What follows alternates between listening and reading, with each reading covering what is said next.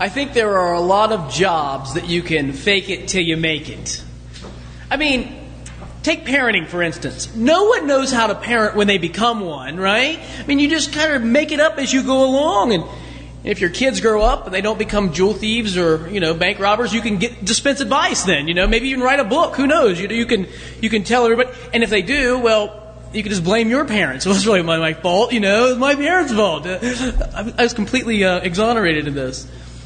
I remember I used to do sales work. I sold office machines, office supplies. And I remember the guy who was training me, his name was Kirk, and he was telling me how to do this. And I said, I don't know how to, I've never sold a newspaper, I mean, I delivered them, but I never actually tried to sell one. I don't think I could do this. He said, Joe, now think about this. You walk into an office, do they know anything about you? No. They know nothing. They just, the first time they meet you and they see you. Right, I get that. So just fake it till you make it. I mean, pretend, have confidence, act like you know what you're doing, and they'll believe you know what you're doing.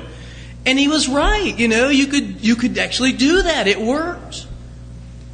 I wondered if Kurt was ever in charge of training airplane pilots, Probably wouldn't be such a good thing, right? Fake it till you make it there. When you get on a plane, do you check out the pilot? I do. I'm popping my head in the cockpit, looking around. The flight attendants are saying, excuse me, sir, you get me in there, that sort of thing. I want to know what kind of person's in the cockpit. I mean, who's flying this plane?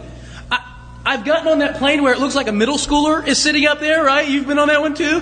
And I'm worried about this guy, Have you been trained well enough? You know how to do this stuff? My buddy always says to me that he has more confidence when he walks in and he sees a woman pilot. He says, men land planes and women land passengers. I thought that sounded good, so I always feel much better too now when I see a woman. I think North Korea has found out that you can't fake rocket science, This stuff is real, You have to really know how you're doing in order to... I thought that was funny. A lot of jobs that you can fake it till you make it, but some that you can't. John's Gospel, I told you this section last week, the section between 13 and 17 is a section about Jesus sort of telling his friends that he's going to die, that he's going to leave, and he wants them to carry on God's mission in the world. He wants them to continue to do what he's been doing. And I think they're a bit worried about this. I mean, I think they do love Jesus. They enjoy his company. They like him being around. But I think they're more worried about the fact that they're going to be left alone. They're going to be left to carry the weight of doing God's mission in the world. They need him. None of them can walk on water. None of them raise the dead or heal the sick or cast out demons, at least not on their own. They know they cannot fake it till they make it. You've been there before, haven't you? Where someone expects you to do more than you can do. Where you say, I just don't think I'm up to that task, Hey, listen, if somebody gets an acute case of appendicitis and they're depending on me to perform surgery on them, they are going to die, all right? I mean, that's just what is going to happen. If you go on trial and you depend on Joe Boisel to be your attorney, you're going to jail. I mean, it's not going to end well for you. I can tell you that. And I think the disciples of Jesus think, if God's mission in the world is left to us, it's doomed. We're going to fail. We won't be able to do this. And I think Jesus knows that about them. He knows that they know that about themselves. He knows that they have more to do than they can do. This is a huge job. It's an overwhelming job. And it's why I think some of the words in the passage that I read today from the gospel are some of the most misunderstood. It sort of sounds like a litany of orders. Will you take the bulletin and look with me just at that passage again in the Gospel of John? It has these lines in it. Once you open it, the little numbers there, the verses. Look in verse 10, the second verse. If you keep my commandments.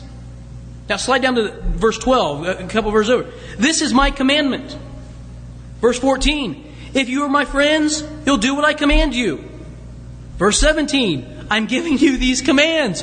Okay, I got it. You expect a lot from us. You expect us to do a lot of things.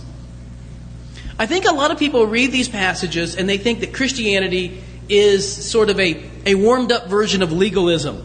It's Old Testament religion without the dietary restrictions. It's Judaism light. It's still about commands, just not as many. It's still about rules and regulations, just a little less. What does Jesus expect from us? You say, I know the answer to this one. I know this answer. He expects us to love one another. See, it's right there, verse 12. This is my commandment, that you love one another. You know what? That is not His commandment.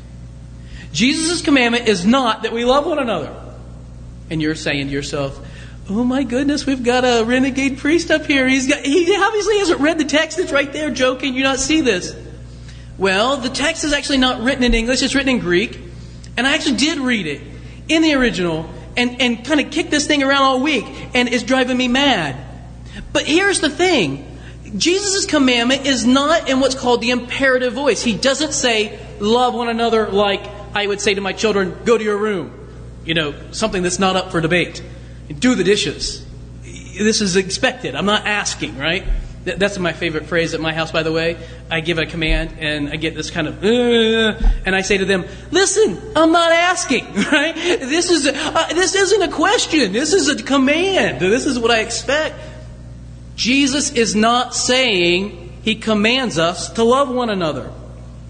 See, there's this little phrase in Greek. It's called a hina clause. It was usually translated so that. We might say something like, I'm going to the store so that I might pick up some milk. I'm going to the store for the purpose of. I give you this commandment so that you might love one another. That's actually what Jesus says. I give you this commandment so that you might love one another. Verse 17, if you looked at the NRSV translation, it's not somehow it got mixed up in the Bible or in the bulletin, but the NRSV translates verse 17 like this. I'm giving you these commands so that you may love one another. What is the command? Well, if you looked at the passage, there's only one word that's in the imperative in this entire verse 9 to 17. This is my command. Abide in me. Remain in me. You see, remain in me for the purpose of, so that you might be able to love one another. If you look through chapters 13, 14, 15, 16, 17, here's the command you get. Believe in me. Keep my words. Remain in me. Jesus is saying these things over and over. It's not about doing what you cannot do. It's about doing what you can do. Remain connected to Jesus. Christianity is not about keeping a list of rules and regulations. It's not. It's not about following laws. It's not. Yes, there are things that will change in your life if you become a Christian. Yes, there are different ways that you will order your life differently. But it will happen as a result of, not because of. It's not because I'm a Christian I do these things. I do these things because I'm a Christian, because I'm a follower of Jesus. I want to paraphrase Jack White right here, but I'll resist it. No, I won't. You can't take the effect and make it the cause. That's what he said. You should sing it sometime. The White Stripes, great album. Anyway, does the Lord expect us to love one another? They're like, White Stripes, what's the White Stripes? Does the Lord expect us to love one another? Yes, He does. He does expect us to love one another. But that's not the condition. He expects us to remain in Him. And as we remain in Him, all of a sudden His life comes through our life. We're starting filled with joy. We don't know how it happens. Because it's not our joy. We're suddenly filled with love. How? I don't know. It's not our love. It's the love of the Father coming through us. G.K. Chesterton said, Christianity has not been found difficult and left untried. It's been found impossible. It's not been found difficult. It has been found impossible and thus left untried. This is the thing. Christianity is not that it's difficult. It's not that it's hard. It's impossible. The only way to live a truly Christian life is to allow God by His grace to change us. Love your neighbor. Have you ever met my neighbor, really? Actually, my neighbors are great neighbors, but maybe your neighbors are not. Even worse than that. Love my neighbor. Don't you know who I am?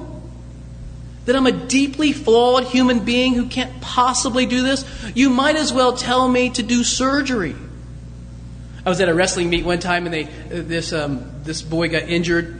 He didn't look like he was badly injured, but he was, his arm was hurting. And so they got on the PA system and said, "Is there a doctor is there a doctor in the house? Will you please come down to the scorer's table?" And I thought about getting up and going down there because, I've actually earned a doctorate. And so that when they said, I could say, I did sleep at a Holiday Inn last night or something like that.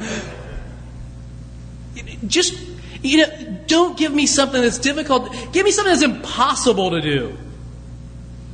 There's in 1976, what was his name? Robert Todd Lincoln Beckwith was the last living relative of President Abraham Lincoln.